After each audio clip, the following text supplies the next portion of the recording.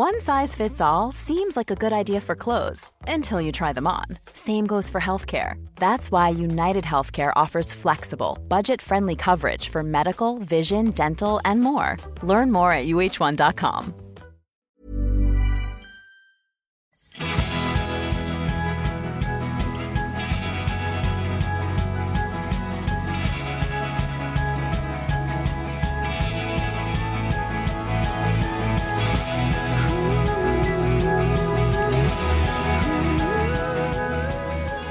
Jag vill att du ska ha din hälsa i dina egna händer. Så står det allra först på Dr. Diamantis hemsida. Han är utbildad inom kinesisk medicin, naprapati, funktionell medicin och livsstilsförändringar, står det sen. Ja, då blir man ju lite nyfiken liksom. Tur då att nyfikenheten kommer att stillas inom kort, för Lina har nämligen intervjuat Dr. Diamantis. Här i Food Pharmacy-podden. Bra va?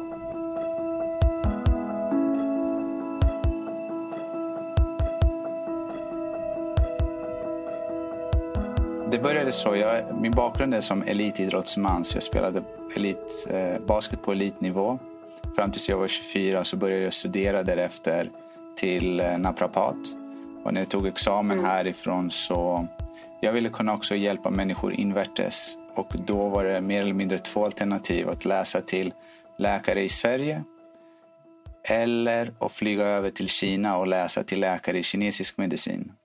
Och eftersom den kinesiska medicinens filosofi kunde relatera till den mycket bättre på ett holistiskt sätt. Samtidigt så hade jag själv varit exponerad för kinesisk medicin när jag var 14 år gammal. Så det var också en stor nyfikenhet. Så jag tog beslutet att flyga över till Kina och läsa den utbildningen under 5 år. Jag blev klar 2017. Flyttade hem, fortsatte med masterkurser i hälsa och livsstil. Och sen kröp det för mycket i fingrarna på mig. Så jag startade min klinik för 1,5 år sedan. Och här är jag idag. Härligt. Du är ju aktuell med en ny bok som heter Nyckeln till din hälsa. Och där skriver du att du har mött tusentals patienter under de här åren. Där alla, oavsett kronisk sjukdom, följer samma mönster. Ja. Vad är det för mönster? Det första som jag blev väldigt förvånad, det var åldern. Jag tror att jag skulle få in mera äldre patienter med olika typer av skavanker. Men så visade det sig vara de flesta vara yngre kvinnor. Och det var väldigt många som var så här högpresterade, pushade sig själva. Samtidigt som självbilden inte var så jättebra. Många av symptomen kom ur mer eller mindre samma orsak. Och i kinesisk medicin så säger vi att det är en blockad. Att någonting är stagnerad. Så vi säger att qi eller energin i kroppen är stagnerad. Sen kan det här då manifesteras och yttra sig på olika sätt. Det kan vara gynekologiskt som menstruationssmärta. Det kan vara med IBS, uppblåst mage efter mat. Det kan vara att man fryser lätt om händer och fötter, huvudvärk och så vidare. Du talar mycket om att bli kvitt det psykologiska blivandet och leva sin egen sanning. Vad menas med psykologiskt blivande? Precis. Så anledningen, så jag har alltid varit driven av frågan varför. Jag har aldrig nöjt mig med att leverns qi är stagnerad, som vi säger i kinesisk medicin. Och du säger okej, varför? Och då har jag behövt läsa till mig mer litteratur, och i det här fallet kring då psykologi. Och då är det, för att inom kinesisk medicin så är det en enhet, kroppen och sinnet, känslorna är en enhet. Det ena kan manifesteras i det andra, i det fysiska och det mentala. Och just i det här mönstret, när vi pratar om det psykologiska blivandet, det är att det som egentligen är stagnerat är att vi har stagnerade känslor. Att vi inte har fått utlopp och uttrycka dem. Så mer eller mindre, det psykologiska blivandet, det är också vad grunden till stress är. Det är att i tron om att jag inte är tillräcklig och behöver bli någonting, psykologiskt så pushar jag mig själv och jag förtrycker mina känslor och jag mer eller mindre utvecklar ett maskulint beteende som inte resonerar egentligen med mig. Och detta händer då undermedvetet på grund av att vårt autentiska jag blir berövat när vi är små. Av en dysfunktionell uppväxt och eller genom ett trauma. När jag påbörjade min egen resa inom det själsliga området, om vi ska kalla det, så trodde jag att trauma eller dysfunktionell familj var tvungen att vara något extremt. Att det rörde sig om att man kanske hade blivit utsatt för incest som barn eller att ens föräldrar hade dött framför ögonen på en. Men vi pratar egentligen om vanliga trauman som nästan vi alla har råkat ut för under vår uppväxt, eller hur? Precis, för att oavsett hur god vilja våra föräldrar än har så vet de inte exakt på vilket sätt som i ditt fall det är bäst att uppfostra dig. Så någonstans så kommer det sätta sig mentala flisor hos oss. Och det är otroligt vanligt. Och det är den här smärtan som kommer också leda oss till att börja ställa de rätta frågorna i livet. Och den här dysfunktionella uppväxten kan även komma från dolda budskap. Till exempel, ja men Lina, vad ska du bli när du blir stor? Det dolda budskapet är att du inte är tillräcklig som du är. Just det. Du skriver också att den här anknytningen är livsviktig för oss. Men om man lyssnar på det här och tänker att det här känns ju hopplöst för att jag hade en väldigt dålig anknytning och jag har väldigt många trauman och har vuxit upp i en dysfunktionell familj. Så menar du att man kan faktiskt själv reparera en dålig anknytning när man har blivit vuxen? Hur gör man? Så anknytningen, det ger dig möjligheten till att vara ditt autentiska jag. Så när vi växer upp i en miljö där inte vi har en stark och frisk anknytning och vi blir då kritiserade eller våra behov blir inte sedda, vi blir inte hörda, vi blir inte älskade villkorslöst. Det sker en brytpunkt. Och det är i den här brytpunkten som mer eller mindre vad vi ser undermedvetet är mamma, pappa, vem vill du att jag ska vara? Jag kan vara vem du vill så länge du kommer älska mig. För det är två saker som barn behöver som små. Och det ena är det näringen och kärleken från föräldrarna. Och det andra är möjligheten att vara sitt autentiska jag. Vilket betyder att man ska ha då kompasset i hjärtat. Det är vad jag gör att det kommer intuitivt och spontant och att det ska vara socialt accepterat. Men ifall jag gör någonting gång på gång och jag får kritik för det, då mer eller mindre tolkar jag som okej, vad jag gör intuitivt och vad jag gör då per natur, det är inte så jag ska vara. Så de omständigheterna, de lär mig vem jag inte ska vara och vem jag behöver vara för att jag ska få den här näringen och kärleken. Nu en sån mental infrastruktur som formas över tid kommer skapa den här brytpunkten och deviationen från att bara leva sitt liv i den rytm och intuitivt helt enkelt. Och vad som har hänt då är att kompasset har hoppat upp från hjärtat och kommit upp till hjärnan. Och det är många som i äldre dagar säger att jag är så pass mycket i mitt huvud och jag vet inte vad jag ska göra. Det bara surrar och surrar och surrar. Enda anledningen till att det här har hänt då är för att när kompassen var i hjärtat, det mer eller mindre vi associerade med smärta. Och smärtan där kommer då från det oförutsägbara. Så det är oförutsägbara händelser som inte vi hade kontroll över som bara det kom som en psykologisk käftsmäll. Och deviationen då, det sker också naturligt och det är då vi hamnar i det psykologiska blivandet. Just det, jag ska bli någonting för att bli tillräcklig. Och vi tror att lösningarna är där ute. Och det är den här rytmen då som man devierat. Som man har ju blandat ihop kostymen med vem som bär kostymen. Och jag tror jag är egentligen mitt ego, vilket är baserat på mitt minne. För att alla ni lyssnare där ute, jag kan bara fråga er så här väldigt kort. kan ni beskriva er själva utan att gå till ert minne? Ni kommer se väldigt fort att det är väldigt svårt. Det är väldigt svårt. Ja, det är för att egot är alla ackumulerade tankar och upplevelser vi har varit med om. Men när vi börjar ta lite distans och ställa de rätta frågorna, till exempel, vad är egot? Vad är det här jaget jag refererar till?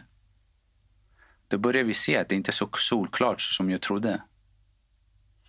Och det är då vi börjar ta vårt liv i våra egna händer och börja förändra. Inte förändra, men vi kommer till en plats där vi skapar möjligheterna till en insikt. En djupare insikt i vad som är sant och vad som är falskt. Och den insikten kommer även skapa förändringen. Så det är inte jag som kommer skapa förändringen. För att jaget är mitt beteendemönster. Just det. Det är därför när nyår kommer och vi kommer göra nyårslöften, vi kan inte hålla dem för länge. Nej. För vi kan inte av ren vilja rationellt skapa en förändring. Det måste ske på ett djupare emotionellt plan.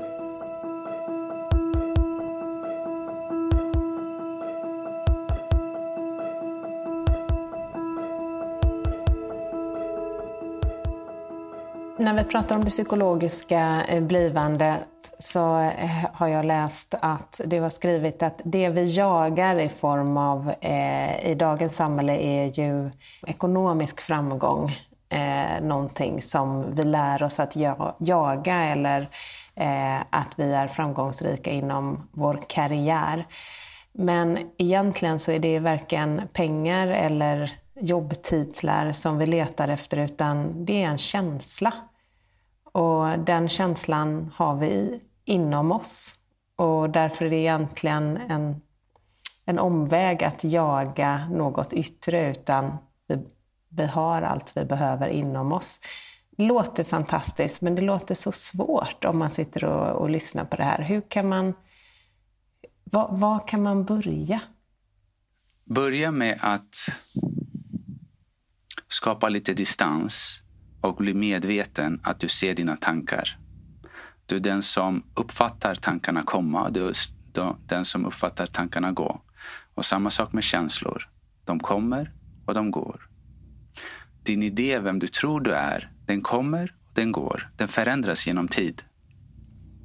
Så om du spolar tillbaka bandet 5, 10, 20 år sedan, du är inte den du tror du är så som du trodde du var då. Nej. Men det är någonting som är konstant, och det är den här känslan jag är. Det kan jag med säkerhet säga att den känslan är densamma oavsett hur lång tid tillbaka jag går. Jag existerar.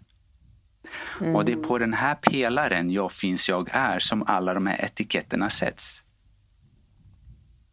Vem jag är, vem jag borde bli, vem jag försöker undvika att vara och vad jag associerar med framgång och så vidare. Och med framgång, vad vi egentligen är ute efter, det är säkerhet. Så vi är ute efter ekonomisk säkerhet, emotionell säkerhet, fysisk säkerhet som har ingenting att göra med lycka. Och den här säkerheten söker vi för att det finns en form av stress inom oss. Och den här stressen är den här interna konflikten i tron om att jag inte är tillräcklig, att jag kommer bli avvisad, att jag kommer bli lämnad. För det är den rädslan som är också djupast i oss tillsammans med döden. Så det du upplever med majoriteten av patienterna, eller kanske alla patienter, det är att vi har separerats från oss själva någonstans under barndomen och ändrat fokus till att göra det andra förväntar av oss eller prestera så att vi blir accepterade och inte lämnade, och att det skapar ett tomrum, dels själsligt men också manifesteras i olika fysiska sjukdomar. Ja, definitivt. I olika typer av symptom främst, och sen går vi tillräckligt länge med symptomen och så är det många som får någon form av diagnos på det. Och du ser, det här är inte bara på individnivå, det här är kollektivt också.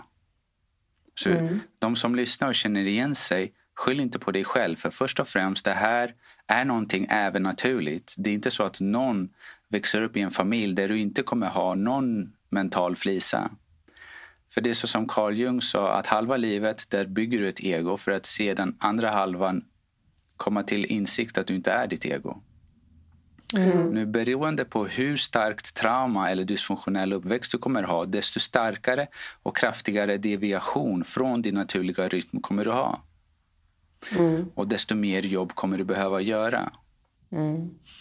Och många gånger så är det den här, för att vad egot egentligen skyddar oss från, det är den här psykologiska smärtan som vi bär på. Som också blivit tabu att uttrycka. Och väldigt ofta så lär vi oss också att mina känslor inte är relevanta. Och vi kan ta det från, min dotter är nu 2,5. Och när hon började gå strax efter 1-årsåldern, det är klart hon snubblade på sina fötter och ramlade ner sig och slog sig. Och då var det oftast mina syskon då främst, de sprang fram och sa hopp, det var ingenting som hände. Jag försökte distrahera henne. Men jag sa till dem att nej, låt henne gråta ut, för att det här var någonting för henne. Det var någonting som gjorde ont och det var viktigt. Och hela den här känslomässiga detoxen av att gråta igenom känslan, det är den som man väldigt ofta också blir berövad ifrån. Genom kritik, vad känslig du är, men nu gråter du igen och så vidare. Och då lägger vi lock på det här. Och de här känslorna såklart så ackumulerar de. Det är ju så vi egentligen är menade att uttrycka våra känslor. Min dotter gråter som om jorden på väg att gå under. Och det enda hon behöver egentligen är närvaron och utrymmet och uttrycka hela det gråtet tills hon kommer till slutet, vilket är... Och då har en läkningsprocess skett. Exakt. Det är kroppens sätt att ta hand om känslorna och se till att att energin lämnar kroppen på något sätt. Exakt. För det är ju på en energi. Så i kinesisk medicin så ser vi att olika organer är kopplade till olika känslor. Och levern, den är kopplad till irritation och frustration och stress, ilska och att man hyser agg. Så ifall vi är då stagnerade mentalt i det förflutna på grund av att vi inte fick vårt autentiska jag, den smärtan vi inte fick uttrycka, då kommer det, vi säger inom kinesisk medicin, att leverns qi kommer då stagnerad. För det finns en koppling där. För att man blir då förtryckt år efter år, då allt det här ackumulerat ner i levern. Och därifrån kan det då, vi säger i kinesisk medicin, att det är levern som förser livmodern med blod. För att ha en regelbunden och smärtfri menstruation. Och jag var alltid skeptisk och tänkte, vad har levern med livmodern att göra? Men det visar sig att levern metaboliserar östrogen och andra hormoner. Just det. Ja.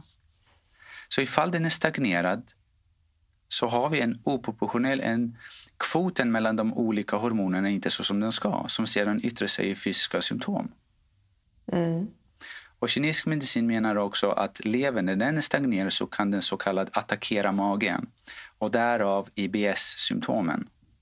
Och mer eller mindre vad som händer i sådana omständigheter är att när vi har tvingats in till ett beteende genom egot, där vi hela tiden pendlar mellan det förflutna och framtiden, det är stress.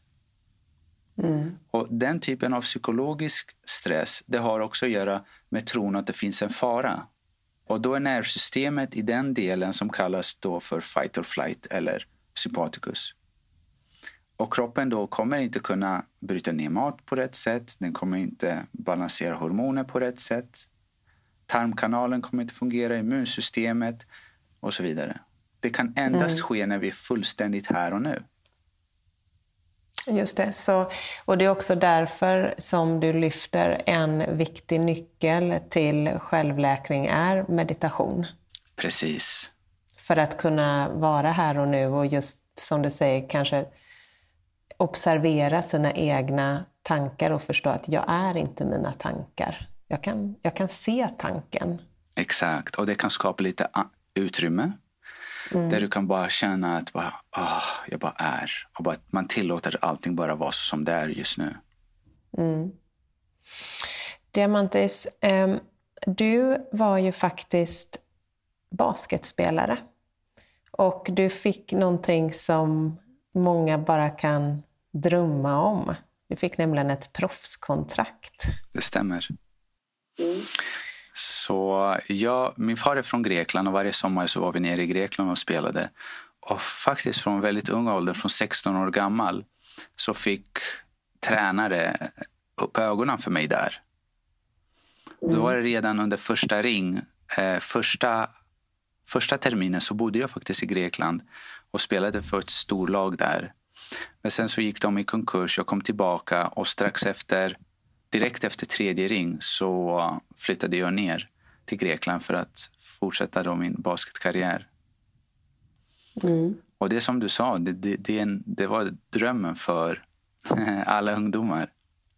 Och vad hände då? Ja, det intressanta är att jag hade lagkamrater nu som kom direkt från den amerikanska basketligan, NBA. Det är sådana som jag tittade på tv och man tänkte, herregud, de måste vara så lyckliga, kolla vart de är nått. Men så var inte fallet.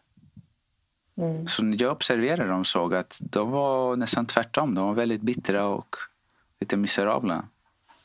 Och då började jag tänka, är det jag söker och strävar efter?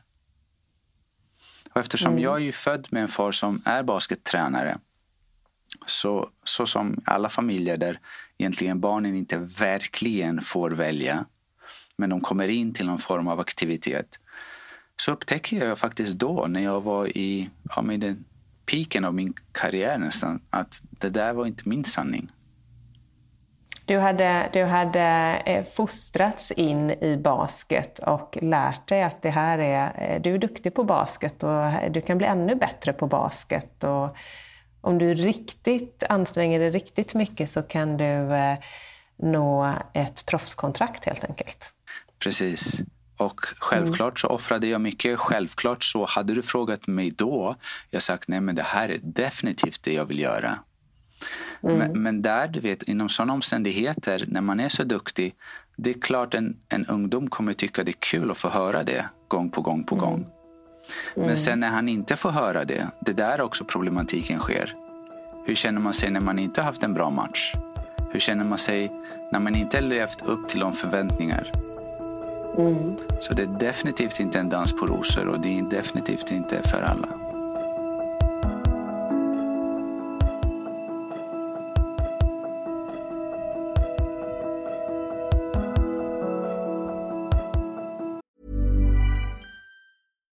One size fits all seemed like a good idea for clothes. Nice dress. It's a t-shirt. Until you tried it on. Same goes for your healthcare. That's why United Healthcare offers a variety of flexible, budget-friendly coverage for medical, vision, dental, and more. So whether you're between jobs, coming off a parent's plan, or even missed open enrollment, you can find the plan that fits you best. Find out more about United Healthcare coverage at uh1.com. That's uh1.com. Hey, it's Ryan Reynolds, and I'm here with Keith, co-star of my upcoming film, If, only in theaters May 17th. Do you want to tell people the big news?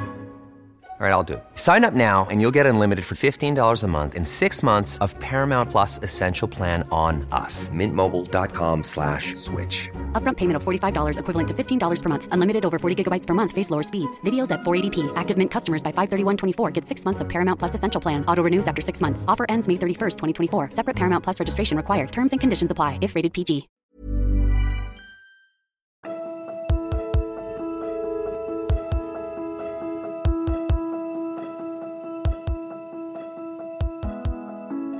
Men här kommer ju också in i ditt fall, så ledde det här till att du faktiskt började ställa frågor till dig själv om vad du ville göra. Och jag tänker på det du säger, att mörker är nödvändigt för utveckling. Att vi inte kanske ska vara så rädda för att må dåligt, utan att det är en möjlighet att ta oss till vårt sanna jag, som du kallar det, till vår sanning. Exakt, jättefint sagt.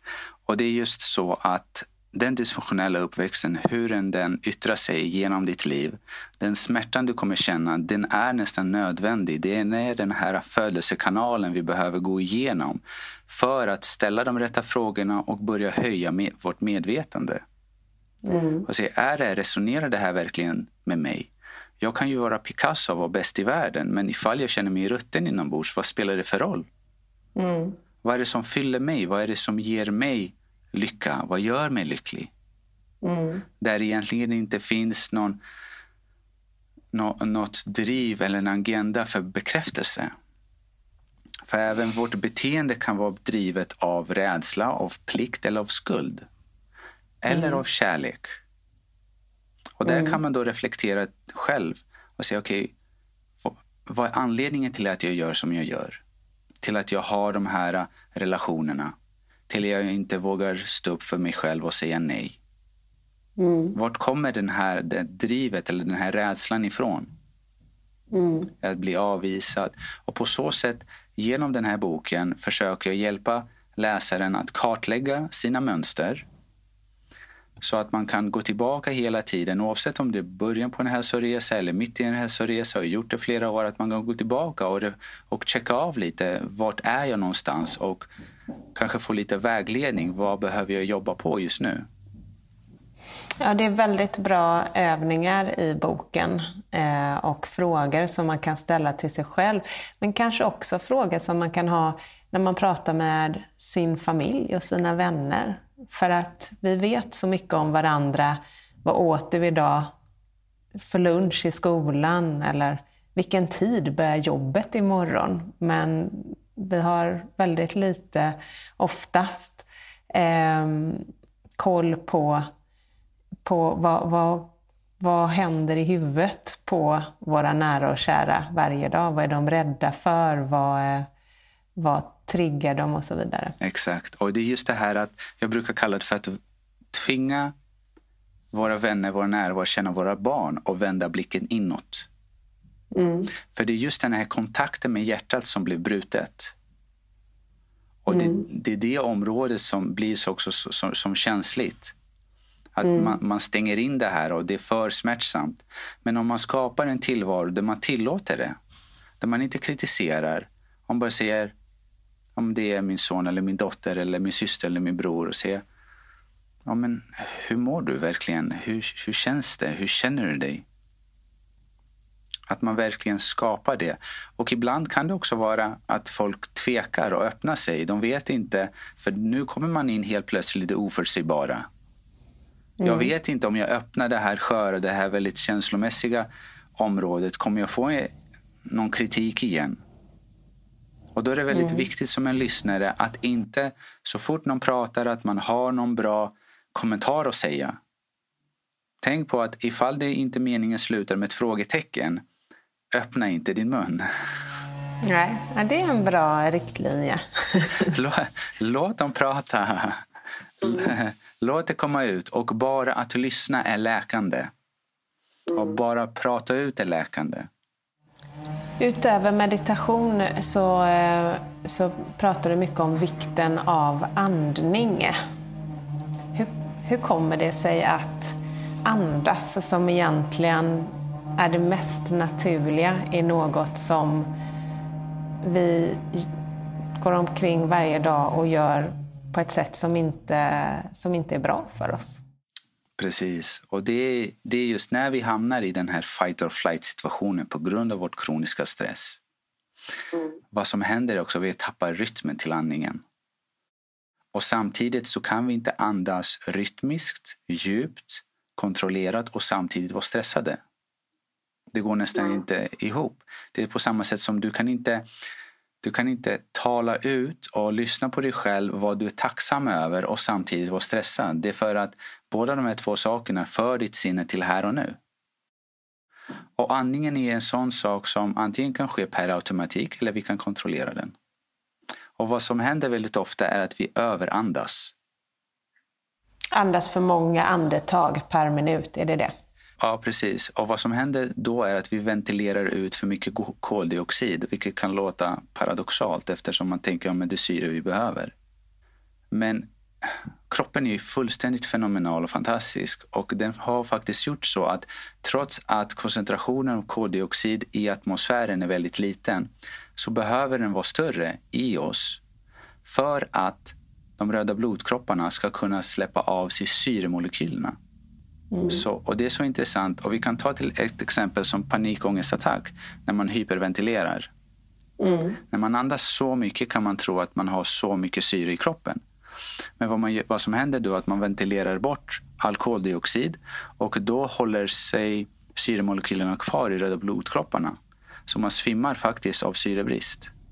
Så när någon har en panikångestattack, om man råkar ut för att någon bredvid den har en panikångestattack, vad kan man tänka på då när det kommer till andningen? Precis, bara djupa, rytmiska, långsamma andetag. Och då är det så jättebra ifall du har gjort lite övningar tidigare och du vet att då finns det i bakhuvudet, det finns nästan i ryggmärg. Så när det sker och du kan skapa lite distans genom alla de här övningarna som jag rekommenderar också i boken, så kan man då få kontroll över panikångesten och inte låta den kontrollera dig. Och det är A och O, för att andningen gör vi så pass många gånger under en dag och det är ju, vi är inte medvetna om det. Hur vet man om man andas rätt eller inte? Man kanske vet att man är väldigt stressad och aldrig har tänkt på sin andning, men kan man göra någon självscanning för att veta hur man andas? Jag brukar rekommendera så att man gör en liten morgonrutin. Och det första du gör på morgonen efter att du gått på toa, då går du och sätter dig och så andas du i 5 minuter. Och det är bara 5 minuter. Du kan till och med börja bara med 3 minuter.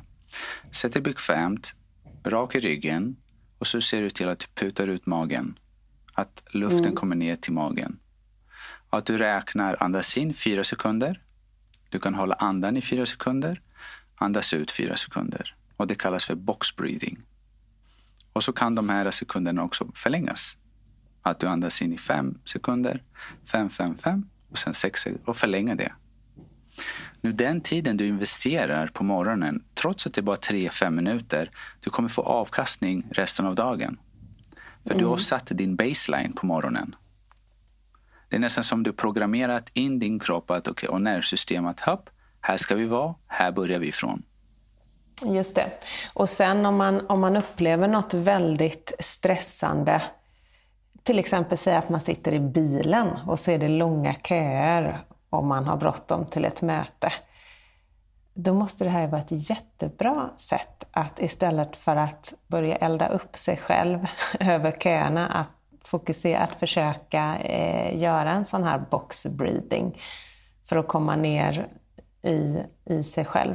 Precis, och det är då ett verktyg som du kan använda dig vart som helst utan att någon, det låter inte, du ser inte konstigt ut. Du bara går in i dig själv och tar kontroll över din andning. Vi har ju varit inne på kinesisk medicin. För hela din bok Nyckeln till din hälsa, den grundar ju sig faktiskt på den kinesiska medicins filosofi och tankar om självläkning. Men vad skulle du säga, hur skiljer sig den kinesiska medicinen från den västerländska? Bra fråga. Nu, när man läser kinesisk medicin i Kina så börjar man med västerländsk medicinska kurser för att få en bra inblick i biologi, fysiologi, biokemi, mikrobiologi och så vidare. För att det senare år 2, 3, 4 och 5 att det tippar över mer till kinesisk medicinska kurser. Nu, den största skillnaden är att det språket är 2 fullständigt olika språk. Kinesisk medicin är ungefär 5000 år gammalt, där man av ren observation år efter år började förstå att olika typer av symptom kunde kategoriseras i olika typer av kluster, om vi säger så. Att de hänger samman. Som till exempel vi sa tidigare, menstruationssmärta med IBFs. Att de 2 det är ingen konstighet. Att de kommer från samma rot. Så det är 2 olika grenar fast samma rot, brukar man säga. Och då är det samtidigt med filosofin bakom den daoistiska filosofin med yin och yang som kom in i kinesisk medicin för att man sedan utvecklade mer specifik insikter på vad som händer i kroppen genom 5-elementteorin. De 5 elementen, de relateras till de 5 viktiga organen. Och i de här 5 organen inkluderas också kroppens alla olika fysiologiska funktioner. Så man har förstått vad som... Samtidigt, de specifika symptomen som de har, kommer patienterna ha en specifik puls. Så pulsen är en av de sättet vi diagnostiserar en patient. Så säg till exempel om du känner en snabb puls, vad tänker du spontant då? Ja, den snabba pulsen kan komma, det beror på också antingen om den är ytlig och snabb eller djup och snabb, om den är smal och snabb eller om den är bred och snabb. Så man måste, vi har 29 olika typer av puls. Det är snabb. Oj. Ja, det snabba är en. Så jag kan ge som ett exempel att en som är nykär och en som är deprimerad kommer inte ha samma puls. En gravid kvinna och en icke-gravid kvinna kommer inte ha samma puls. Nej. En gravid kvinna som förväntar sig en pojke eller en flicka kommer inte ha samma puls. Mm-hmm. Så det är så specifikt. Och för det är olika typer av energier. Men energier låter så flummigt ibland. Men det är verkligen chi som ligger i grund och botten. Och chi är livsenergin. Det är det som gör skillnaden till att en kropp lever eller en kropp är död. Så tillsammans med 5-elementsteorin och yin och yang börjar vi förstå lite vad som händer inuti kroppen. Och det är genom att känna på pulsen. Och den snabba pulsen kan vara till exempel om man har feber. Då är den på ett sätt. Snabba pulsen kan också vara om man är klimakteriet. Mm. Men det är 2 olika. Så vi kan ha en där en snabb puls är på grund av att vi har för mycket hetta eller för mycket värme i kroppen. Eller att värmen som är i klimakteriet upplever man på grund av att vi har för lite av yin eller de kvinnliga hormonerna. Så den här är en form av falsk hetta. Det är inte en sann hetta som i feber till exempel. Och det är lite för att inte göra det för komplext eller för svårt att förstå. Men en kinesisk, när man studerar kinesisk medicin, en kinesisk läkare kan också skriva ut mediciner, eller hur? Precis. Så i Kina, hade jag bott kvar där och tagit legitimationen i Kina, skulle jag kunna skriva ut antidepressiva, antibiotika, blodtryckssänkande, kunde remittera dem till olika typer av undersökningar och så vidare. Så den är likställd med en utbildning inom västerländsk medicin. Så då kan man nästan säga att kinesisk medicin är ett holistiskt angreppssätt medan västerländsk medicin är fokuserad på en del av det holistiska. Ja, man brukar kalla det för det holistiska och det reduktionistiska. Att det holistiska innebär då att vi kan inte förstå helheten bara genom att studera de olika delarna. Just det. Och reduktionistisk mer eller mindre är att vi kan förstå naturen av det hela genom att studera de delarna. Mm. Och det är inte att en är bättre än den andra. Och i Asien så finns inte den insikten heller. Eller det är ingen som bråkar eller tjafsar om att det här är bättre och det där är bättre. Man vet att vad är fördelarna och vad är nackdelarna. När använder man olika instrument helt enkelt för att hjälpa en patient? Ja, men precis. Det är det. Och det är det vackra. Och ibland så bjuder man också in en expert från andra sidan för att konsultera ett väldigt komplext fall.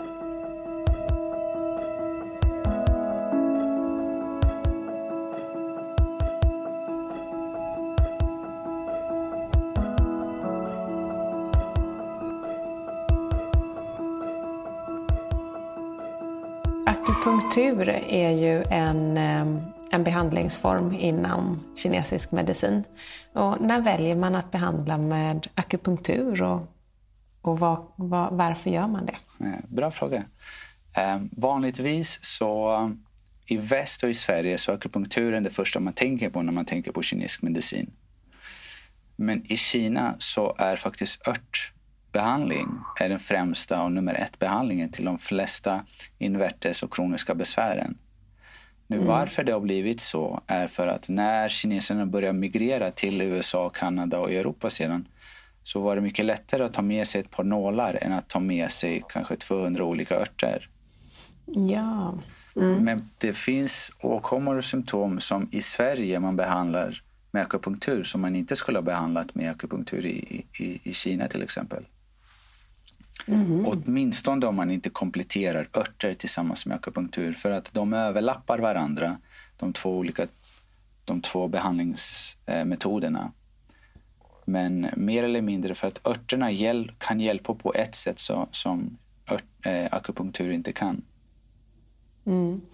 Diamantis, du avslutar din bok med något som du kallar för medvetandets evolution. Ja, precis. Och det är den delen som sitter faktiskt med hjärtat närmast. Mer eller mindre så det är en insikt där man ser att medvetandet har en form av utveckling. Både på ett personligt plan men också på ett kollektivt. Och det är mer eller mindre så som allt det fysiska ackumulerar upp till mer och mer komplexa strukturer, så även vårt medvetande kommer från den primära början av mänskligheten. Vi går tillbaka till miljoner år till människan idag, och att det följer en form av kurva där det utvecklas. Vad som händer då, vi går tillbaka till den smärtan av den dysfunktionella uppväxten och trauman, och det är en del av oss där vi behöver ta vår hälsa i våra egna händer, och genom alla de här typen av insikten och inre esoterisk resa, då kommer vi hjälpa oss i den här utvecklingen för att befria oss själva slutligen från vad vi kallar för stress och ett beteendemönster som inte tjänar till vår hälsa.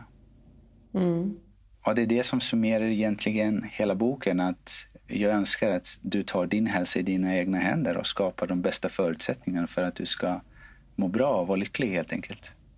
Fint. Jag kan verkligen rekommendera alla att läsa den här boken. För den är en väldigt fin bok och med väldigt värdefull och viktig information. Jag skulle också kunna rekommendera alla att besöka dig, men jag kan tänka mig att dina väntetider nu är långa, eller hur? Tyvärr är det ett par månader, men det är därför också den boken har kommit fram, för att det var ett initiativ från mina patienter från början. De frågade efter en bok. Så jag tänkte, okej, då är det dags att skriva en. Och det är att man åtminstone kan börja någonstans, för att det bästa är att man inte ska behöva komma till mig. Men är det så att man följer instruktionen och man gör sitt bästa och fortfarande om man inte riktigt får till det med sin hälsa, men då är man varmt välkommen att komma till mig. Tack Dr. Diamantis och Lina för ett superintressant samtal. Dr. Diamantis bok Nyckeln till din hälsa kommer till butikerna 6 januari. Och ni kan hitta honom på drdiamantis.com, och doktor då med DOC i början. Och såklart också på Instagram under namnet Dr. Diamantis. Det här var allt från Food Pharmacy-podden för denna gång. Alltså Food Pharmacy-podden med Lina Närtby, Mia Klase och mig Sebastian Ring, som även står för redigering och musik. Och oss hittar du på foodpharmacy.se och på Instagram under namnet food_pharmacy. Hej!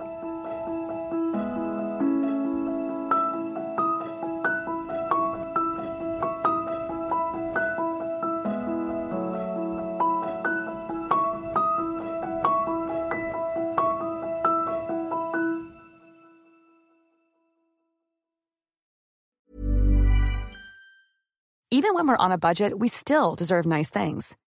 Quince is a place to scoop up stunning high-end goods for 50 to 80% less than similar brands.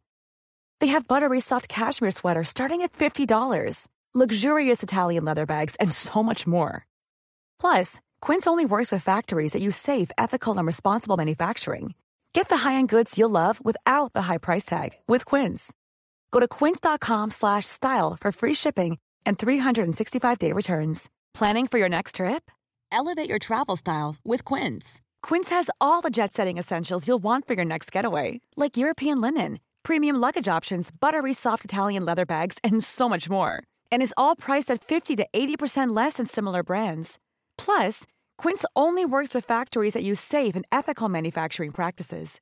Pack your bags with high-quality essentials you'll be wearing for vacations to come with Quince. Go to quince.com/pack for free shipping and 365-day returns.